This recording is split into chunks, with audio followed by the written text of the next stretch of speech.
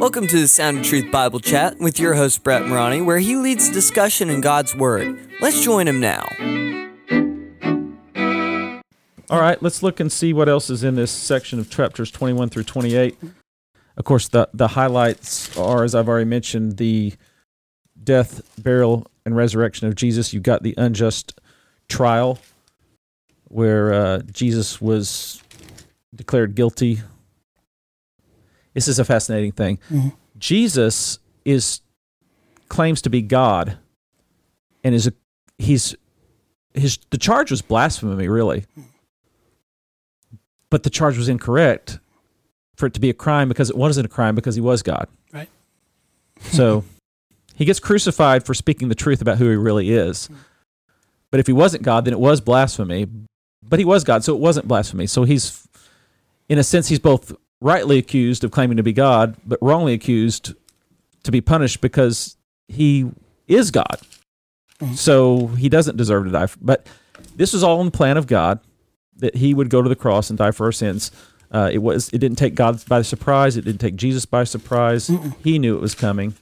Chapter 27, verse 37, they put a sign up over his head that's written, "This is Jesus, the King of the Jews."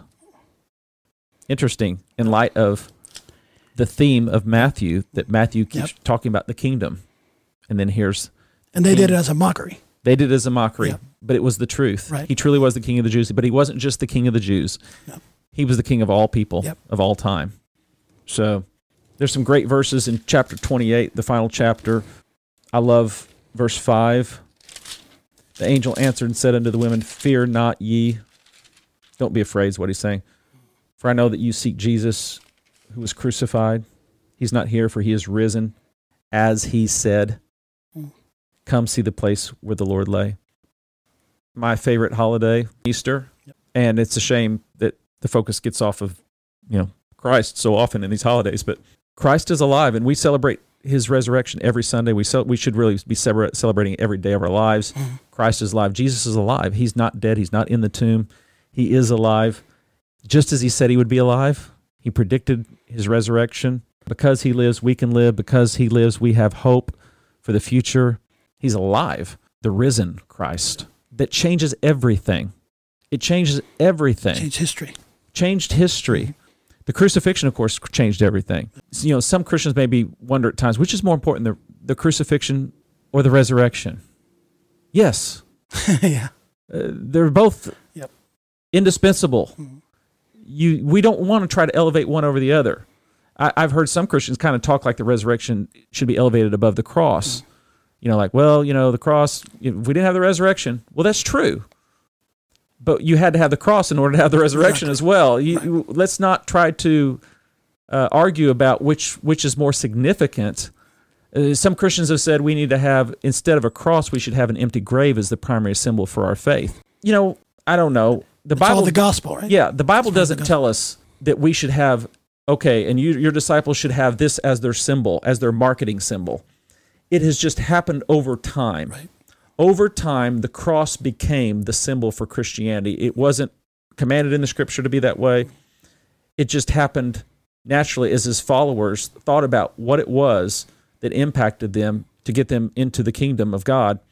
And it was the death of Jesus Christ, bearing the wrath of God on our behalf.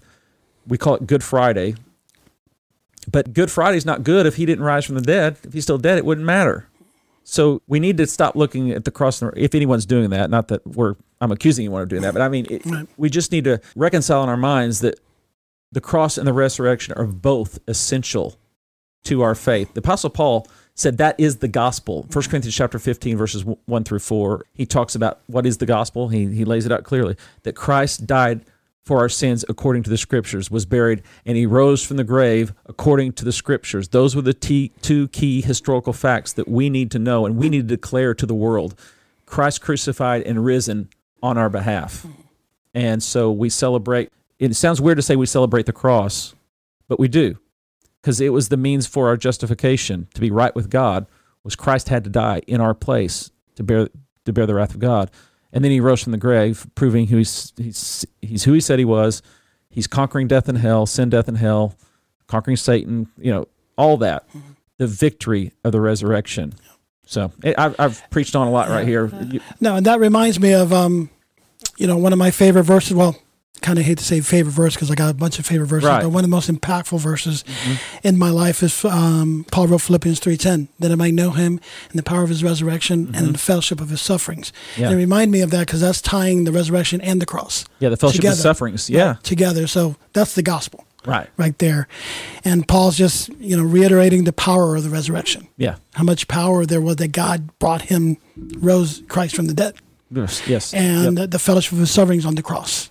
That we can identify with that he suffered for us on the cross. Yeah. So that's part of our Christian lives as well. Yes, it is. Have that fellowship with him in those sufferings and then gain or experience that power of the resurrections. That's awesome. I've been crucified with Christ, Paul said in Galatians 2:20, and I no longer live, yet Christ lives in me. There's a resurrected Christ. He's living in me. Yeah.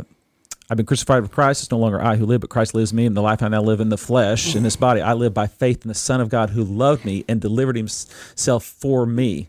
This is the good news. If you have not trusted Jesus Christ as your personal Lord and Savior, we want to challenge you. What's keeping you from doing that? Call out to the Lord. The Bible says, whoever calls upon the name of the Lord shall be saved. Jesus Christ is Lord. He went to the cross. He lived that perfect life that you and I cannot live. He went to the cross. He bore the wrath of God, the punishment that we deserve to experience for all of eternity. But the infinite, eternal Son of God hung on the cross for 6 hours one Friday 2,000 years ago. We're coming up almost exactly 2,000 years ago. We're about a decade away from that. He went to that cross, and it's a foolish message to the world. They said that's absurd that a Jewish rabbi teacher 2,000 years ago, his death, his brutal, tortuous death on the cross would have anything to do with me today. It sounds foolish. The Bible says, to those who are perishing, it is foolishness. But to those of us who are being saved, it is the power of God. Yes. Amen.